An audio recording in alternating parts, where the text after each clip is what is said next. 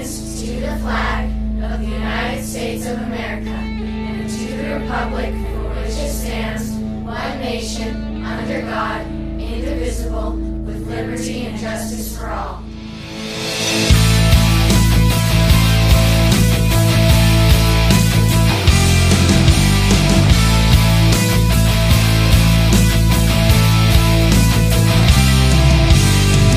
Don't label us left or right. We are American.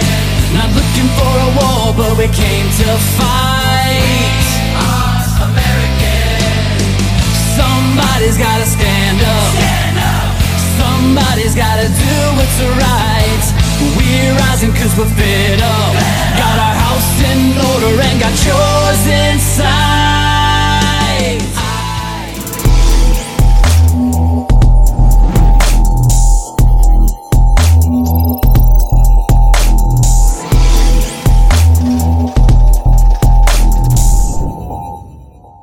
Well, I guess we've got it started here. It's Sovereign Mind, the podcast. Sovereign Mind. The minds.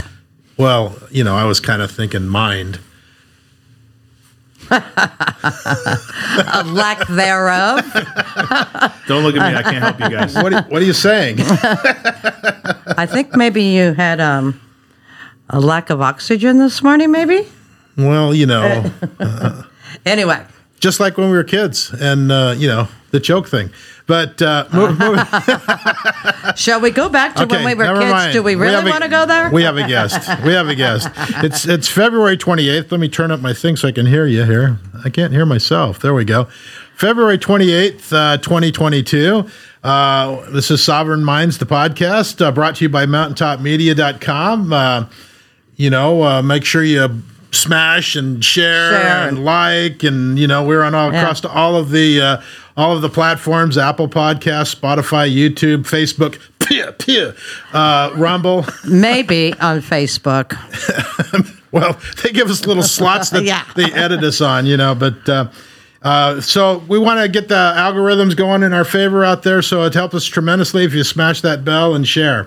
And it doesn't just help us, it helps our guests get out their information that needs to get out to the public as well. And today is, I think, an extra special extra special importance to get this message out there. It's a very important thing that we're going to talk about today. But before we do, let's go ahead and play our music here, and let's get the Warrior song out, because I think it's kind of appropriate today.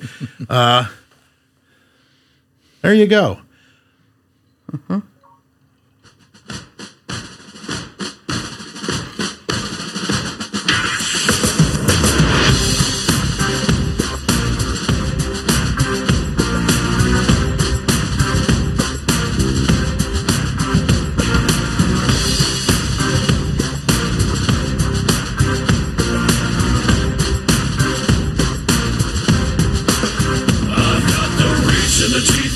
Machine with a need to bleed you when the light goes green.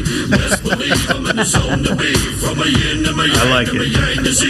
Put a grin on my chin when you come to me, cause I'll win, I'm a one of a kind, and I'll bring death to the place you're about to be. Another river of blood running under my feet. Forged in a fire lit long ago. Stand next to me, you'll never stand alone. I'm last to leave, but the first to go. Lord, make me dead before you make me whole. I feed on the fear of the devil inside of the enemy faces in my sight. Aim with a hand, shoot with a mind, kill with a heart like Arctic ice. I am a soldier and I'm marching on. I am a soldier and I'm marching on. I am a warrior, this is my song. I am a warrior and this is my song. I'm basking the glow of the rising war, lay waste to the. Yeah, I think we got enough there. Let's just play it the whole hour. Come on, man. I've always loved that song. That's a great song. I think that was the first time I listened to that, I didn't realize it, but I think that might have been Lee Ermey making the calling there. It's just kind of an interesting deal. But we have a special guest. I don't know why I'm not hearing in my cans here very well today. There we go. We have a special guest with us today, Will Osteen is how it's pronounced? Osteen. Yeah. Osteen. Oh, okay. Will Osteen, and he is from ARC, what is it? What do we got? Ark of Justice. Ark of Yes. Justice. Yes, it is. And there's a website there that goes with that, and I'm pulling But it you up. have to do Ark of Justice US. USA. USA, that's right. Org. Yeah. Ark of Justice USA.org. Yes. And, I was looking at your bio, and wow, like I said before we started, you got a lot of fruit salad on your chest somewhere. But, Well, first of all, before we get started, I want to thank you for your service. I appreciate that. Thank you so much. You bet. Thanks for having me, you guys. I would thank you, but I mean, I'm like, I hated it while I was there. I don't want to be thanked. Leave me alone.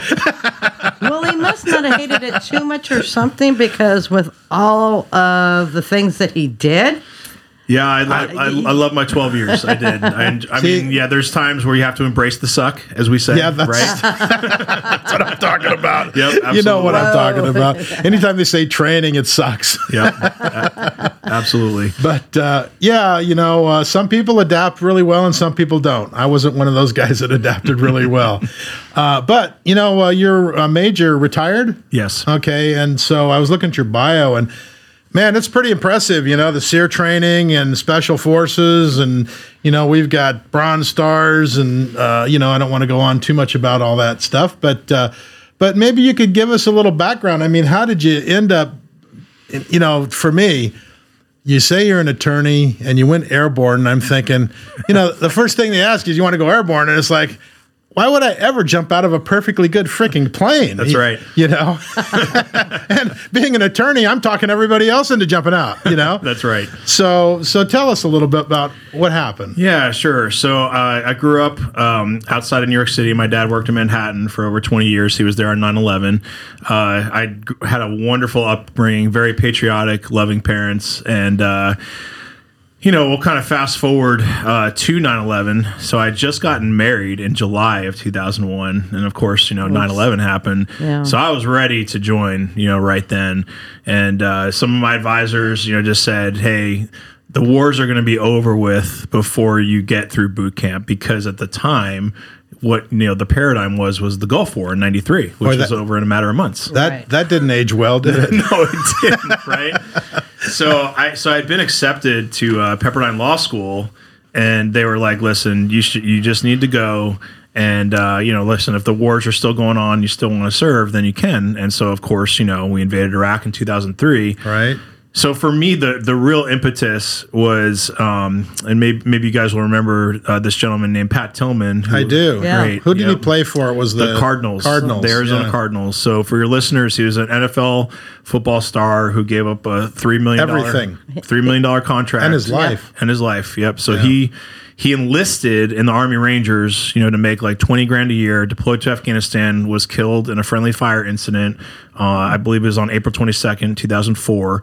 And so I was at Pepperdine, and Pepperdine is like, in Malibu overlooking the Pacific Ocean. I know somebody else that graduated from Pepperdine as an attorney. Yeah. And it's a pretty prestigious school, but it's a very Malibu-ish Southern Cal thing. It's a tier 1 top law school, but it's always ranked like number 1 for like campus beauty or beautiful Right. campus, like U.S. News and World Report. So, hey, somebody has to suffer at law school, so it might as well be me. It's a right? dangerous job. Someone's got to Gotta do do it.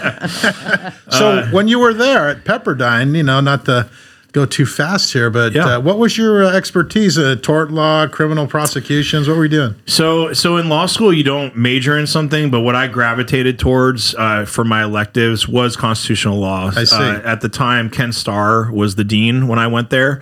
And he, of course, is like a major constitutional law expert. So I actually got to take some First Amendment classes with him. And then I was so drawn to kind of just the political world that I ended up doing a joint degree there. So I got a master's in public policy and international relations from Pepperdine, as well as my Juris Doctor. Because at the time that I was there, I still didn't expect to join the military. So And here I thought you were smart. yeah, I totally did it. I totally did it the wrong way, quote unquote.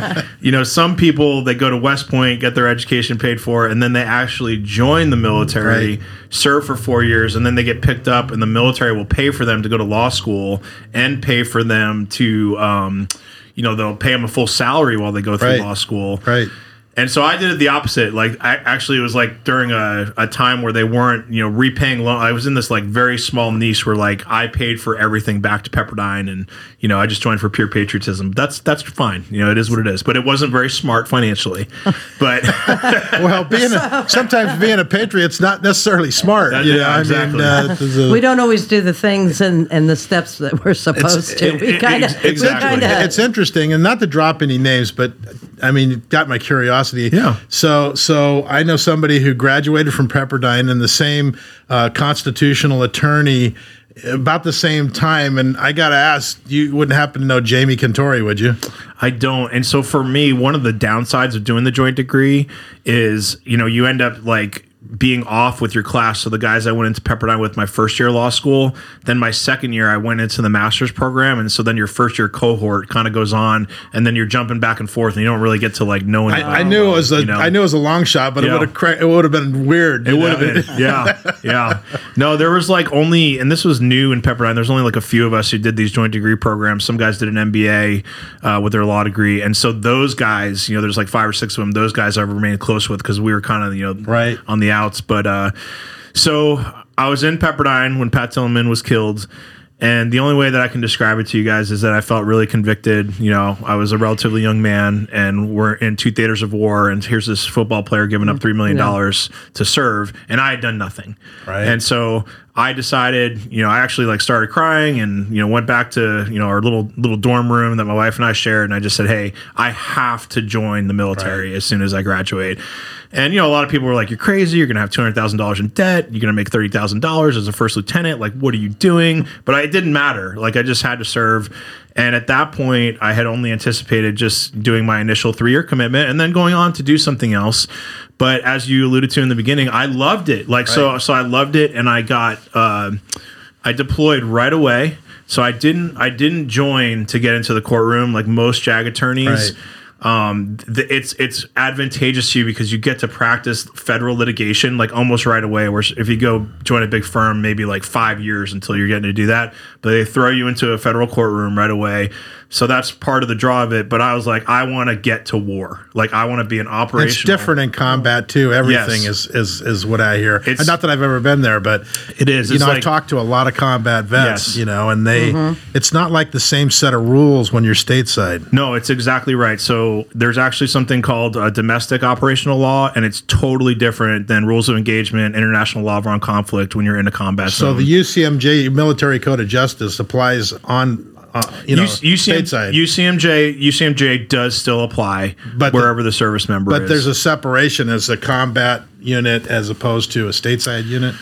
For UCMJ, it applies wherever you are, around the world. But then the separation is just policy by the commanders, or is it just because you're in a combat zone and you're not going to, play by the same rules? Yeah. So we did have, courts set up. So I deployed in Baghdad in 2008, 2009, and then Kandahar 2012, 2013. And we did have courtrooms set up there. But most of the time, when you're in combat, you don't want to be dealing with like a stressful court martial. So you do end up sending the accused back to the rear, back to stateside. But UCMJ touches everything everywhere. Okay. I see. I was wondering that it would depend on where you're deployed and what is all going on at the time, correct? Yep. How it would be handled. Right. Because if you're in the middle of combat, Yeah, it's different. It's like when I was in basic, all my sergeants were all combat vets, and they'd all been together in Vietnam, and so there was a esprit de corps, if you will, or Absolutely.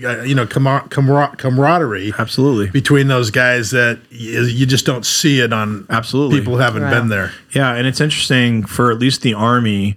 So on our fatigue uniforms, you have like 2 patches. So you wear your current unit patch on the left sleeve, and then on the right sleeve is where you wear what's called your combat patch. Right. And so if you don't have a combat patch in that right slide, they call you a slick sleeve, and that's a derogatory term, and it means you've never deployed. So like everybody in the Army knows, have you deployed to combat or not?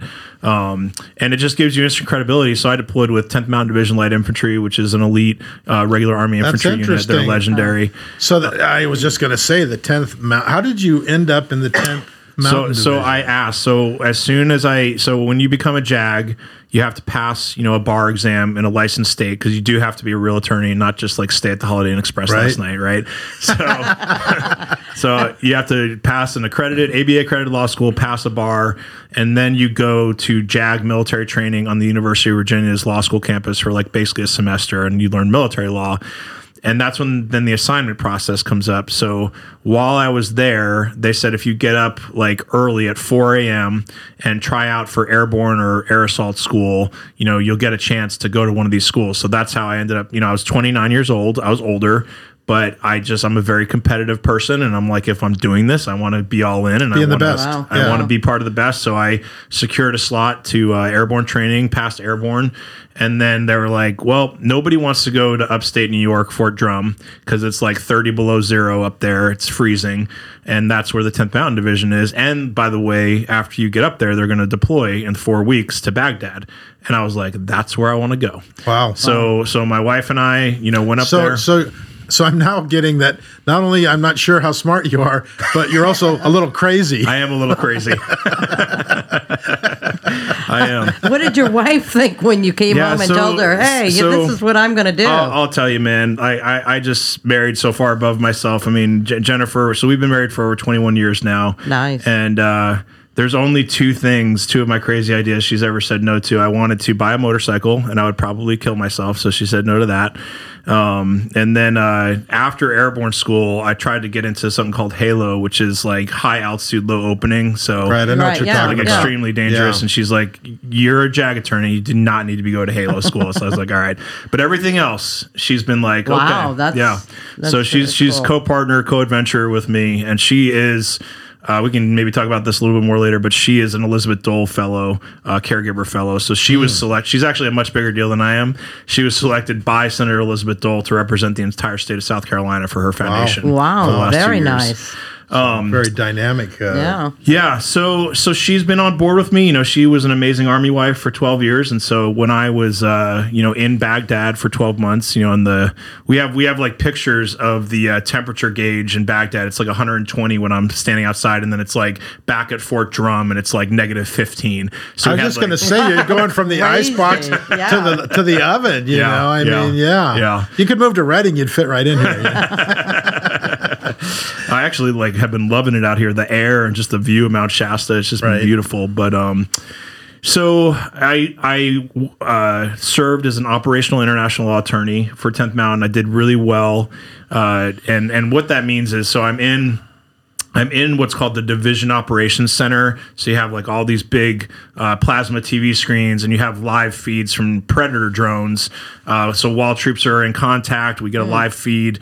And then the what's called the CHOPS, the Chief of Operations, infantry guys looking at me, and I'm listening to everything going on with the ground force commander. And then he's saying, okay, Judge, what can we do? Which means, like, what kind of munitions can we use? Run a collateral damage estimate in your head. Can I call on a British Hellfire? So you have to know the rules of engagement. You have to know it like the back of your hand, because you don't have time to let me check, sir. Let me look it up. Everything is real time, and every second in combat counts. Wow. And so I did do some time in the courtroom. I was what's called a trial counsel or prosecutor, and I was average, maybe below average. That wasn't my thing, but I was a damn good operational international law attorney. And so after my time, so even like the 2-star general at 10th Mountain would like take me out, outside the wire with him sometimes. And, he's the one that actually wrote me a letter of recommendation to get into Pathfinder school, which ended up, that's like an elite special ops school. From Pathfinder to SEER? And then, so Pathfinder to a special Green Beret Special Forces unit to be their JAG. And that's when I went to SEER school. So that's survival, evasion, resistance, and escape. But I want to step back just a little bit. Yeah. It really tells me the level of communication on the battlefield, because if you got your attorney clearing what you're going to do while you're on the battlefield in combat, I mean, that speaks to a whole new level of warfare. It does. And I'll be honest with you, I don't even know if it's a good idea, even though that was my job, I mean, I'm just going to be honest. Yeah, I'm skeptical because, I mean, good grief. Yeah. With that, I mean, when you're out there, I mean, you got to be tentative. That's exactly right. And so there is a lot of controversy around this. You know, where it sprung up from was the My Lai massacre in Vietnam with William Calley. So, Right. Yeah. he was Lieutenant, he was yes. a second lieutenant Yeah. who massacred a bunch of civilians. Yes. And so after that, you know, the military was like, we can never have something like this happening again. And so they inserted JAGs, you know, into the combat role to be an extra level of conscience. And so if you don't have a good, now ultimately it's not my call. It's the commander's call. Right. I'm an advisor. So like they can say, go pound sand, JAG, and rightly so, because the commander's responsible for everything that happens on the battlefield. But if you have a good JAG, and that's why I wanted to do all these things, Airborne School and SEER School, because I wanted to like know their world as much as I could so that I could be the best possible combat JAG I could, because what's it all about? It's all about killing as many of the enemy we Yeah. can lawfully Right. and protecting the guys. Guys. So like, you know, combat's it's just got to be crazy to begin with. It's nuts. I mean, it is. No. It's got to be nuts because you're out there, you're fighting, you know, for your life against people who are trying to take your life, and now you're supposed to be tentative and careful about how you do that. Yeah, well, I would say when I was a JAG, they weren't. When I was the JAG for 10th Mountain and also for I served with Navy SEAL Team 5 and then Green Berets from 1st Battalion, 7th Group Special Forces at a Special Ops Task Force in Kandahar, and they were never tentative with me as their JAG, because when I would give my ROE briefs, rules of engagement briefs to them, I would say It was clear. Nothing in the ROE or the International Law of Armed Conflict hinders your right at self-defense. Okay. Nothing. And I will never, ever give advice where, like, if you're in a dangerous scenario and like maybe I don't know everything on the ground, you know, maybe the word didn't get back to me. There's nothing that I would say to the commander, like even if something goes wrong and there's civilian casualties, there's nothing that I would say if you felt like your life was in self-defense. Right. You know, if you use lethal that- force. But I would think that you're one of a kind with that. Now, is all JAGs that way? Do you think? Not all that JAGs, they but would, I would think most JAGs are, from my experience. But Are they? But not all JAGs are cut out to be with elite What they units. are. Like, yeah, and so some JAGs, you know, should just remain in the courtroom. Some JAGs should just do administrative law. You Right. know, like there's all different kinds of JAGs. Right. But there are a lot that I served with that were really good. Now, I'll tell you, one of the best things, so when I was medically retired after 12 years, one of the best things that was ever said to me was by some of the Green Berets that I served with, because my wife like contacted him and was like, hey, Bill's sick. You know, Will's sick. He's getting medically retired. Write something to him. And so, you know, some of the former Green Berets and the basically the chops in Kandahar, and so I was a captain at the time. He was a Green Beret major, and so him and I would like always discuss all these things. And you know, you're part of the planning operation, and then Right. obviously the execution. And so he said there was nobody better than Will at protecting the guys that I ever have served with. Wow, that's and, nice. and that was like the highest awesome. praise. And then he also went on after that deployment to serve like a year later in Kabul. And he didn't have a good JAG. And they actually, but that JAG, interestingly enough, was not a no person. He was a yes man. So there's actually some times where he should have been like, hey, this is a little bit harebrained, and there's going to be some like unnecessary civilian casualties. So what I would try and do is I'd be like, okay, here's the mission set. We can't do it lawfully the way that you want, but I'm going to get to yes. Let's do it this way, and that will protect us, protect the guys, and protect our reputation. You know, from CivCas. Sure. So he was in Kabul, and he had a yes man JAG who was intimidated, because the Green Berets, Navy SEALs, they're intimidating. You know, they can be. You think? I would imagine so. And so he actually, I saw him a couple of years later. This is before I retired. I heard this like booming voice, Ostin, you know. So he's like, we're going out to lunch. And at that lunch, they had a ton of unnecessary civilian casualties in Kabul. And like he got investigated, he got in a lot of trouble. And so he was like, I'm just so grateful that like you spoke the truth to me and you found ways for us to complete the mission with protecting the guys. Right. And so I'm like super proud of that. Like, I don't think I'm a Green Beret. I'm not a special operator, you know, but I played my role, you know, my small role in the battlefield to protect our guys. And I was part of what they call the kill chain, and we killed a lot of bad guys over there. And I have no compunction about that. And I'm very proud of it. Wow. So. Wow. Amazing. That's amazing stuff right there. I mean, that's stuff that you would never hear or know about unless you're sitting and talking with somebody like Right. Will here, Yeah. because Yeah. Well, most- they don't even let that, Well, my experience with most combat veterans that I've known, and I've known a few, is they don't want to talk about any of it. Right. They don't want to even go there because it's either too painful or for whatever reason. Well, it And- depends too what they were doing, because I've talked to quite a few too, and some are just Well, if they were real high level, they don't want to talk about it at all. Her husband's brother was a LERP in Vietnam, and he's Yeah. a pretty interesting guy. Yeah, long range reconnaissance. Yeah. Those guys are awesome. Yeah, I mean, he's a little tiny man, and you would never know he's he'd done anything like that. yeah. But he does not like to talk about it at all. Yeah. Yeah. Well, and for me, I understand that because, and I want to be clear here. So I went outside the wire several times, and in the nature of warfare today, there are no front lines. So anytime you're outside the wire, there could be like a roadside bomb or an explosively formed projectile that takes your life. You're on, there's just a lot of danger. But I'm also not at the level, where I am a Navy SEAL kicking down the door. Like I never did that as part of my service.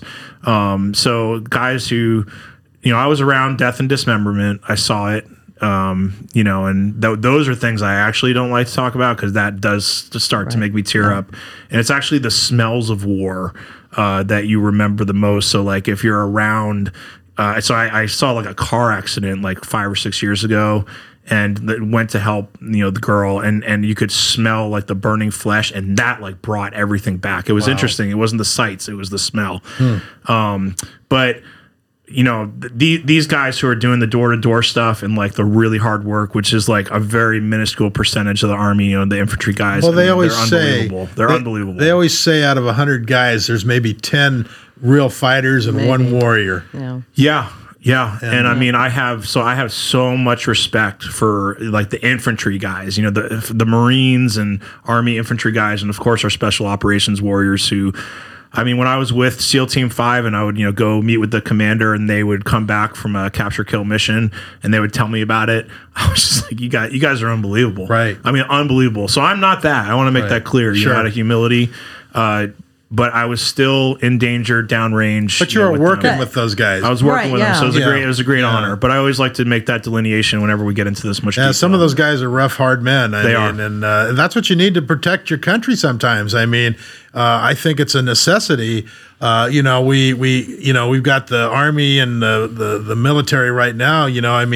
If you take your eyes off what's important in the military as opposed to gender studies or whatever, if you don't concentrate on the real deal in the service, you end up with a army that's not going to do the job well. I totally agree. So, But at the same time, it takes the whole team. It does. Like what you were doing behind the scenes, so to speak, with the guys that are actually, engaged in the fight. Yep. So let's talk. And the protection. I mean, that's very important. So let's talk about SEER training. Yeah. Let's talk about it. Talk about triggering bad memories. So I have images of crawling through mud and eating poison ivy. Yeah. So whenever So I know I'm not that far off, right? Yeah, you're not, man. So whenever I talk SEER, I always have to be careful because they make us like sign this like non-disclosure agreement, about training methods. But there's a lot of stuff out public source, so that's what I talk about. So for those who don't know, so SEER stands for SERE: Survive, Evade, Resist, Escape, and there's different there's different services that do different levels of SEER school.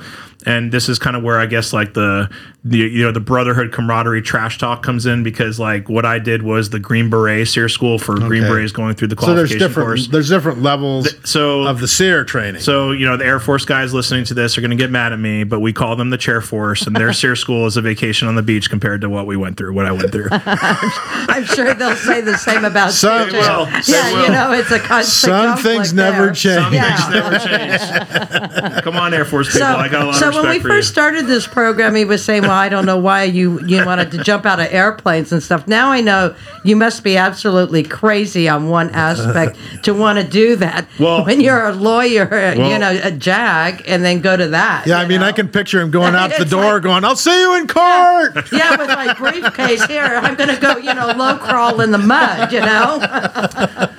So I do have a great airborne school, and then story, and then we'll get back to because I am a little. This is one of the craziest things I ever done. So when I went to airborne school, I had contacts, and I was not at the safety brief at the initial entry where they said, "Hey, you cannot jump with contacts. You have to wear glasses." Just fly out of your eyes. What? Well, I think they get concerned, and they just Lot for of whatever pressure. reason, yeah.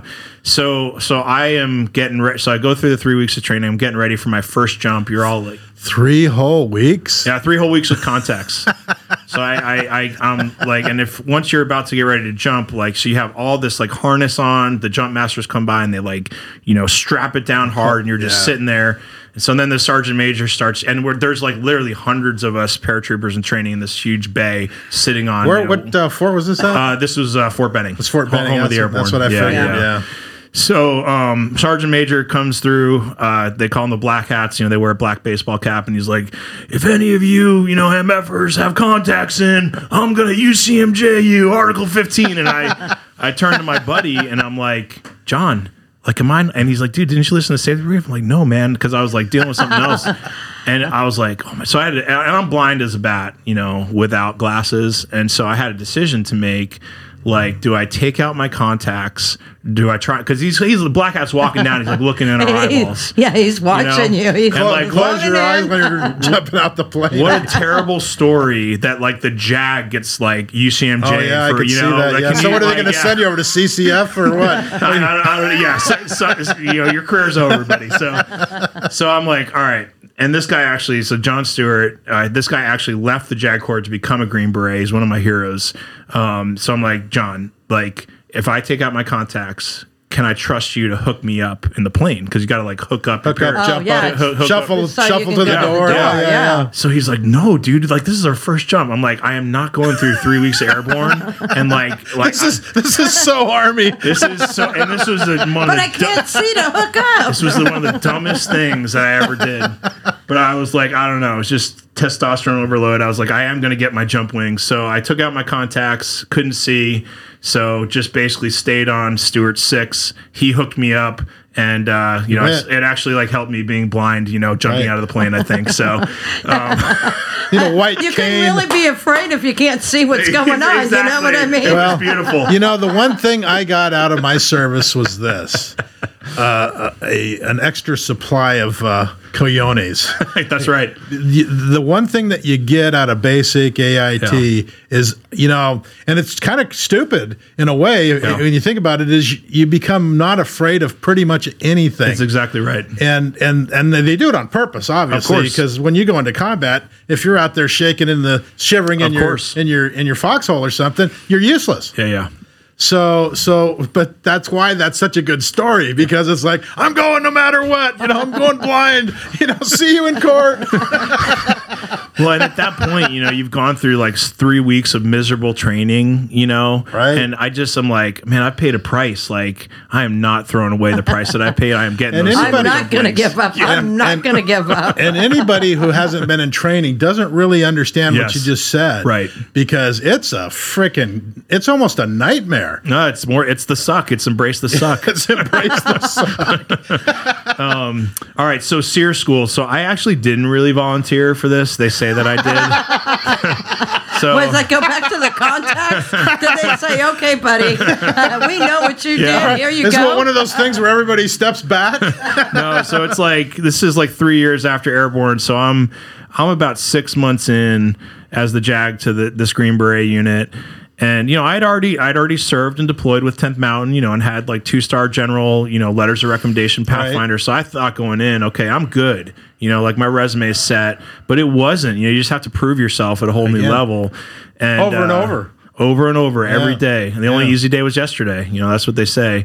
And so the commander at the time, now my eventual commander, Colonel Patrick Colleton, I'm very close with, served with him for 2 out of the 3 years. He's amazing.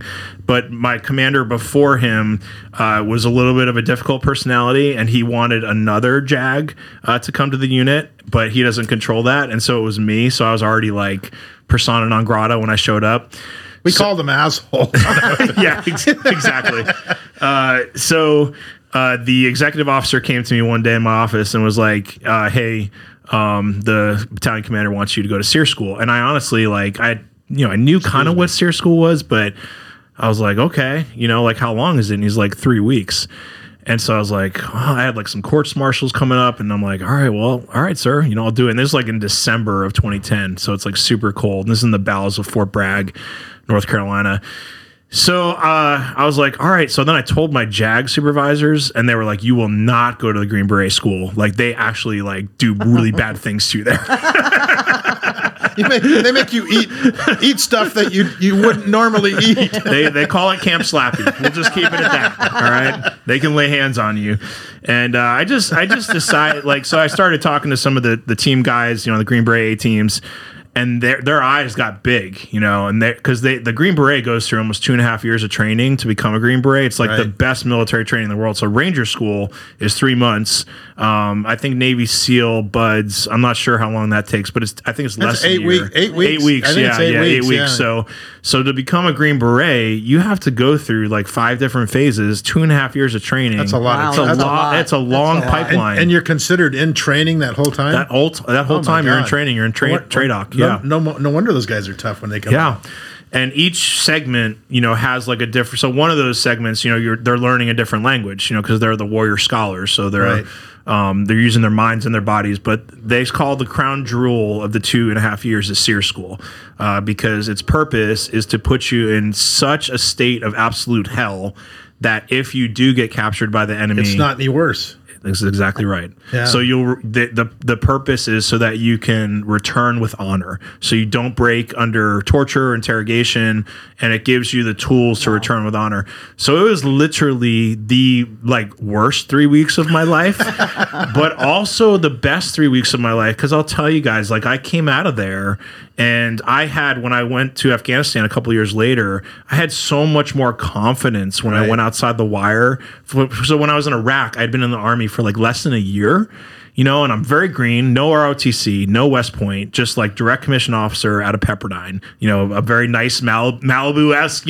soft living. He's a surfer guy. Yeah, and I like to surf, so the surfers in Baghdad, and I can remember being outside the wire there and going towards Sadr City, which was, there was some dangerous stuff, and getting stuck in a Rhino vehicle and just thinking oh my God, please help me. I do not want to, make a mistake with my weapon or shoot an innocent civilian. So when you say Rhino vehicle, what are you talking about? Humvee? Yeah, no. So it's a great question. So a Rhino vehicle, they took basically I think a school bus, and then they up armor it. So it's like an up armored school bus. So it's actually the worst vehicle that you can be riding in, because in this instance, So it's like a Winnebago conversion. it's terrible. Yes. So it's not very mobile. So in this instance, we had some possible hostile actors coming towards us as we're going towards Sadr City. So the driver tries to get over a median. Well, because it's a stinking school bus, it gets stuck on the median.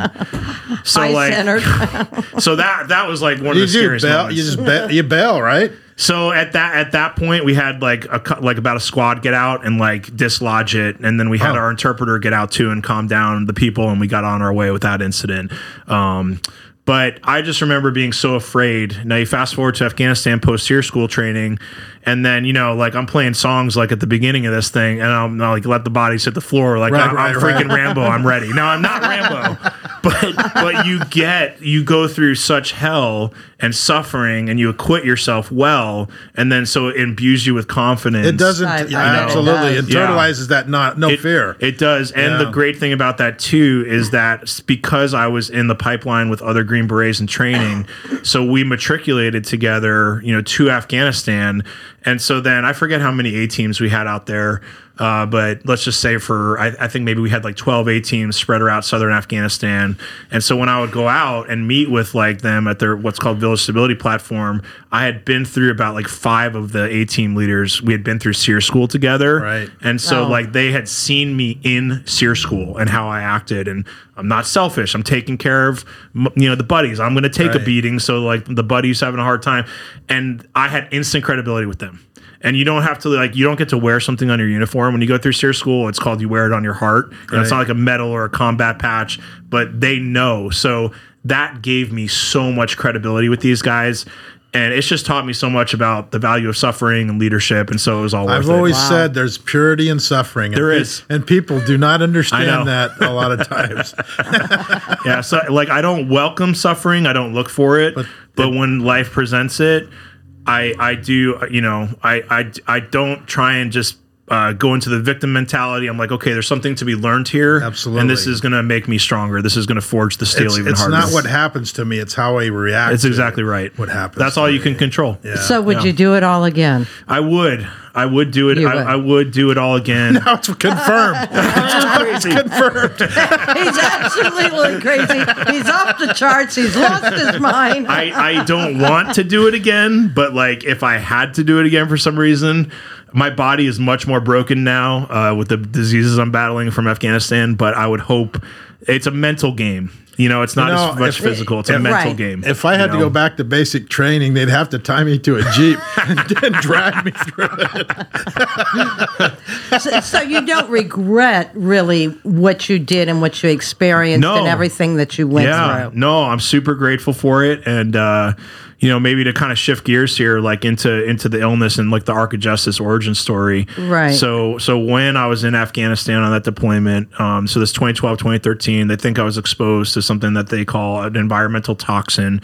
So like an Agent Orange type thing? Or? Exactly. Yeah. So they're the military at the time, terrible mistake. So them and Halliburton were burning. Gee, that's a good combination, huh? Right. Son of a bitch. They were burning trash and feces in burn pits. Well, that was releasing carcinogenic and toxic air. Were they putting chemicals on it or something to do it? I think all kinds of stuff was going on. I'm not sure about that, but that'd be my guess. I mean, that's what those guys do, They might have been doing that for accelerants to burn, but even without that, and there's a book out about this. I think it's called The Burn Pits or something like that. I wish I could pull it off the top of my head, but it's all coming out now. It's actually, there's a separate organization called a nonprofit called Burn Pits 360. They've been working for 10 years, guys, to pass burn pits legislation. Because what happens is the VA will not give people with all these mysterious illnesses like that. I have a presumption in favor of us that it comes from there. You'd think it'd be the other way around. You would think it would be the other way around. Totally. So this is actually I think one of the it's like this generation's Agent Orange. It's a huge problem. So anyways, we don't know. We can't tie for exactly. Did it come from the burn pits? Did it come from bad goat stew I ate? Is there something in the air or in the dust in Afghanistan itself? Because I was diagnosed with a very rare in the West rheumatological blood-based illness called Behçet's disease, which is indigenous to the East. So the world's greatest Behçet's medical center is in the country of Turkey. Oh, so wow. Middle Eastern men along the old Silk Road get Behçet's a lot. It could be anything. It could be totally anything. So we don't know. But it went undiagnosed for years, and in typical crazy army training, I had all these bad things happening to my body, but I just sucked it up, buttercup, and drive on. Right. And I'm I'm not going to go to the doctor. I still have trouble going to the doctor. So I want to ask a question. Yeah, let's brother. shift gears before we get back to the charity and the warriors. Yeah. When you were in country there, how was the interaction between the army that you were working with? I mean, when you're in Afghanistan, you're working with the Afghan army against the Taliban or whoever. What was it like working with those guys? Were they straight up, stand-up guys, or was there a lot of issues? Because I know somebody else that was in combat over there, and I've talked to them, and there was a lot of weird shit going on with the officers and the if you will, enlisted men over there. I'm not sure what absolutely how they do it, but yeah. So the Afghan culture over there, it's rife with corruption. Obviously we have corruption as a problem, in the U.S., but it's a way of life over there. So, like, writ large with like regular Army and Marine Corps units, I can see that being the case. However, with like the Special Ops Task Force, like their job, the Green Berets' job, is to train not just the Afghan National Army, but their equivalent of their special forces. Right. So they were called the Commandos, and so you just have like a more elite cut of like these Afghani commandos, and I have a lot of respect for them because these dudes, you know, I mean, we're seeing it now with the disastrous withdrawal from Afghanistan. Right. You know, I mean, you know, their lives are in danger, and so. These guys, you know, really put themselves There's out still there. quite a few there. Listen, there are, even though the mainstream media is not covering it, there are still Americans over there that have not. I been heard it was rescued. in like thousands. Yeah. It's ridiculous. So, and I'm spacing it off the top of my head. I wish I could remember the guy's name, but there is another nonprofit organization. He does something called Mighty Oaks. But he's a former Marine Corps special operator, 8 tours, and he started a nonprofit after the Afghan withdrawal. And they actually went over there with a bunch of Spec Op veterans, and they rescued hundreds of Afghan kids and American citizens and our allies. So because our government left them behind. I heard somebody else was going in and doing that. There's a lot of people doing it. There's like Operation Pineapple, I think it was called. And there's like a couple other guys, but you have all these veterans going to save those guys. They were just bypassing the regular chains of they're just not using the U.S. government at all. They're like negotiating with like other like government entities in the surrounding countries, and they're taking huge risks and they're going in there. Well, that's a sad note of commentary on our present administration. It's terrible. Yeah. And listen, like I didn't vote for him. I do pray for him as a man of faith. I pray for President Biden that he would make wise decisions. But on the Afghanistan withdrawal, I believe that that'll go down as one of the greatest travesties ever committed by an American president, you know, of all time. Yeah, I mean, I struggle with that. You know, praying for him or your enemies. I struggle. Sure. I do struggle. It's not easy to do. No. I mean, I pray other things to happen to them. You know, but anyway, I digress. We should probably let's move on. Let's move on to your organization and why you started it and what you got going on with this bill that you're introducing or trying to get passed. Thank you. Yeah, so when I came back from Afghanistan and I was diagnosed with this very serious illness, I was supposed to get up to 1 year to fight to get healthy. And this new bureaucratic organization called Defense Health Agency was created by Congress, came online in January 1st of 2018. I was diagnosed with Behçet's disease on January 2nd of 2018. So I was improperly enrolled into the medical separation process prematurely, so I didn't get the year. And then when I went to talk to the Defense Health Agency bureaucrat, she had made a math mistake and thought that I had been in for 3 years. And I said, "Oh no, ma'am, you know, I just got diagnosed." So it wasn't retroactive, is what you're saying? No, yeah, well, it's not supposed to be, but like she just made literally a simple math mistake by misreading a note in my medical file. So I pointed it out to her. She's like, "Oh, you're right. You know, you shouldn't be in." And I'm like, "Great, then disenroll me." And she said, "I'm not going to do that." And I'm a very loquacious person. I don't have a problem with words, but I got quiet and I'm like, "What? Why not, ma'am?" And she goes, "Because I say so, you're just a number to me." That's exactly what she said. And so, oh my goodness. So that made me realize, okay, the pendulum has swung 180 degrees the other way, because since 9/11, we've had less than 0.5% of our citizenry fighting our nation's wars. And then in 2018, you know, with Defense Health Agency, they were like, "You know what? We don't care about keeping like all the same troops in. We want to kick out as many people as possible." It's like going back to President Obama, sequestration, like a whole thing. So I realized, you know, in that moment, okay, if they're doing this to me, this is like a blatant wrong. How many people are they doing it to? Yeah, if they're doing it to me as a field grade major, you know, with a tier 1, you know, law background at Pepperdine, special ops, I'd served as you might even have some tools to defend yourself. What about the guy that doesn't have anything? That's exactly right. Yeah.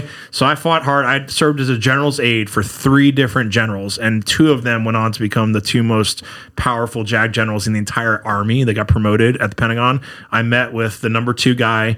They were like, "We're so sorry that this is happening to you. This isn't right." But they were powerless. Like the number 2 JAG general in the Army was powerless because Defense Health Agency had a direct line of reporting to the SecDef. So even the Secretary of the Army could not help me anymore. So I was That's insane. How sad is that? That is so sad. It is insane. Yeah. And I even went up all the way up the Defense Health Agency chain of responsibility. And at the top there, they were also like, "We're so sorry for what's happening to you. to. It was wrong, but they blamed the Army. It's the deep state. It really is. So It's the deep state. So two entities pointing the finger and blaming each other. So I said, there's a gap. And that's exactly, you guys already hit the nail on the head. So I'm like, if they're doing this to me, what are they doing to the 19-year-old private? Well, he has no hope. So I started Arc of Justice, Advocates for Wounded Warriors, launched nationally with Shannon Bream, Fox News at Night on Veterans Day 2019. I didn't know that. Interesting. Yep. So that's on the website, arcofjusticeusa.org. She was very, very gracious to me to allow us to launch nationally on her show. And she's been a friend since then. I've been on her podcast twice, Living the Bream, since then to provide updates.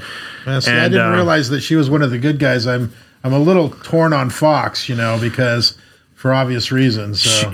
I will tell you, in my book, there is nobody greater than Shannon Bream. Like, and she also has like other veterans organizations. Like, she really has a heart for the veterans and military community. So I have two prongs for Arc of Justice. I represent individual clients all on a pro bono basis. I'll never charge a wounded warrior a dime. So I've represented 52 since Vets Day 2019. Had some good news stories come out of that. But then that's like throwing one starfish back into the ocean at a time. Right. So I figured, so you need to grow this is what you need to do. Well, I'm hoping to pass this Wounded Warrior Bill of Rights because if that is passed, then the military will now regain authority over its wounded warriors, and will also build in additional due process protection. So what happened to me and my 52 clients never happens again. So if that happens, then my analogy is it's a tidal wave of justice, that'll sweep all the starfish back into the ocean. I mean, you got some administrative official controlling this whole thing right now. It's madness. So the military commanders have the power and authority, as we talked about earlier, to send troops into harm's way, to lose, life, limb, eyesight. And then it's crazy that like once they become a wounded warrior, that military commander is stripped of all authority to care for them. It's madness. Yeah. And the thing is, this is not rocket science. If it was, it wouldn't be me leading the charge. Right. It's a simple problem. It's a simple fix. And I'm stupid enough and stubborn enough to just continue until this thing's passed, because people are like, there's no way you can pass it. And getting this passed, though, that would help lessen the gap with the guys and gals that are coming back now to get the help. So maybe the suicide rate wouldn't be so high. That's exactly a great point. So I call this preventative medicine. Thank you for asking that question. So it's not going to solve the veterans homelessness problem or the 22 per day suicide epidemic, but it is going to make sure it doesn't grow. Because then they're getting treatment while they're on active duty, transitioning out. They become like more healthy transition veterans, mentally, emotionally, physically. So then they're launched into like the next phase of life at a better viewpoint. Yeah, because they're not getting that now. That's part of the problem. It's a huge 99% of them are not getting that transition help. Yeah. It's a huge problem, and nobody knows about it. Like the DHA has kind of kept it quiet. A lot of people do everybody on the inside knows. I actually have a memo from all of the service secretaries, from the Army to the Space Force, to the Secretary of Defense, saying Defense Health Agency is an absolute nightmare. Like, we need to do away with it. So they agree, but I share this on a lot of podcasts. Defense Health Agency is the Pentagon's baby. It's like professional staff members, like the swamp gnomes, in Congress. Yeah. It's their baby. So it's like a Seinfeld episode where I'm calling their baby ugly, and they just get offended. They know it's the right thing to do. They all know it. But there's money there too. Yeah. There's money there too. It's a $50 billion annually budgeted bureaucracy, this Defense Health Agency, over 10,000 employees. So how can people help you, or what stage are you at in getting this bill passed, or what Thank you for asking help? That. Or great question. So the biggest thing we need, and I used to be very hesitant to ask for this, but we just need donations. We're 501c3. It's only me and my wife right now. I'd like to hire some other staff because we are so close. So we have House Resolution 6043. It's actually in the House. It's legislation. 6043. You can follow it on congress.gov. You just type in HR 6043. You can sign up for updates. So we actually have all the legislation, but we need to do like a public shame campaign to make sure that like everybody on the Hill and the Pentagon doesn't fight this, because that's how it happens. You get to the 1 yard line, and then there's like a whisper campaign, and then they don't pass it. So we need to clean the freaking house out anyway. By November, I'm hoping, because the swamp has just gotten to the point of stupidity at this point. And this is something that should be a bipartisan issue. Everybody. So thus far, we only have strong Republican support, and we have senior Republican support. We have Rick Scott in the Senate from Florida, and then we have Brian Mast, who's a congressman, Wounded Warrior himself from Florida, and we also have Kathy McMorris Rogers, who's the fourth-ranking GOP, in the GOP caucus. So Well, maybe we get a hold of our guy here, Doug LaMalfa. that would be great. I've heard his name a lot. Yeah, Yep. and we'll see if we can get some help from him. And it's as easy as literally, I mean, everything can be Googled right now, so easily how to contact your congressman and senator. And all your listeners have to say is, we support the Wounded Warrior Bill of Rights, HR 6043. I want you to co-sponsor it. It's that right. easy. So we should cover I'm looking at the website, the 5 points of key points of participation. Yep. So, sign the petition, I guess, is number one if we're going to do that. So we want people to go to, at arcofjusticeusa.org. And maybe we can put something up when this thing goes Yeah, on. and then like the second one is, do you believe in our mission? How could not anybody believe in what you're trying to accomplish? Because if you have any, So fund it. Yeah. So Yeah. fund it. Get some money over and it's there. it's a tax write-off. And I've been told by like all of these experts, when they talk to me and they're like, so how much money do you have? How much staff? Like in the millions of dollars and like a staff of 20? I'm like, no. And they say the return on investment, the ROI for what Arc of Justice has done in less than 3 years is unheard of. Right. So, and we're doing this is the last thing I'll say about that is we're doing this as a campaign plan. So I'm not looking to like 5 years from now still be doing Arc of Justice and fundraising. So you're going to jump into the arena, is what you're saying? As far as, possibly. I don't know what God has for me, but I am going to, as soon as the Wounded Warrior Bill of Rights is passed, I'm either going to shut down Arc of Justice because we're mission complete. I don't want to become a bloated nonprofit, that's outlived its purpose, or I'll repurpose it. I love America, and so I might instead of the subtitle of Advocates for Wounded Warriors, I might do Reclaiming American Promise or something like that, and start writing and speaking on the greatness of America, Right. because it's so much under attack right now, and go back to the wisdom of the founding fathers. I think the pendulum is swinging back. I agree. And I think that you're going to start seeing a lot. I mean, we've proved it here in this county with the recall of one of our boards of supervisors, but we're seeing that across the board in a lot of different ways, in a lot of different projects. People have had enough, I think, of this crap. Yeah, I agree. and what I really like about this, like I told you earlier, I do belong to some veterans organization. This is something that it benefits all veterans. Right. It's not directed individually, and not to put down some organizations, but they kind of pick and choose who they help. Sure. And I'm not trying to badmouth them, but this is a blanket for all to make that gap smaller. Yeah.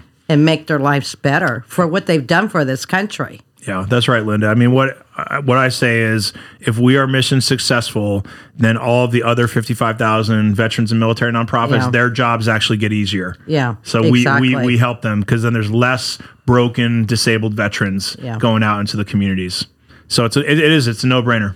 Yeah. Well, and I've got the email arcofjusticeusa at Reagan.com. Reagan.com. Yep. I've got an address. Do you have a phone number that you want to give out? No, I don't. Okay. Oh, come on. Well, go to the website. Before we end this session, I do want to say it was such a great pleasure to have you here. Thank you for sharing your story of all of the time in service that you did for this country. Thank you. I really respect that, and thank you. Thank you both. It was a pleasure to be on. Very Thank you. good, absolutely. And I guess and we would love to have you back in the future and Absolutely. give us updates Anytime. And I need to get your contact information directly, so I like we talked earlier. I will to help give you my out. phone number, Linda. I appreciate that. I like that. Maybe we can get a T-shirt made for the next time, Stones of Iron or something, and a little logo on the back. I don't know. We'll have to ask Terry about that. we gotta give Terry a shout out. If you're Jag, you'd have no brain. You jump from planes or something, I think I like Terry's nickname better. All right. Well, All right. Well, I thanks guess, again. I guess, and I would love to meet your wife sometime. Yeah, absolutely. And I saw her picture, and I can tell why he said he bought up. Yeah, so she keeps getting more and more beautiful while I degrade, as the years go on. it's like We're going in different directions. Two beautiful girls, it looks like, too. Yeah, I do. I'm a blessed man. All right, so You're a let's beautiful see. person. I guess we'll end it for this week. And as always, government is not reason. It is not eloquence. It is force, and force like fire is a dangerous servant and a fearful master. And I We'll guess see you next that's week. all for this episode. Yeah. Thank you. Thanks, Will. Thank you. You bet.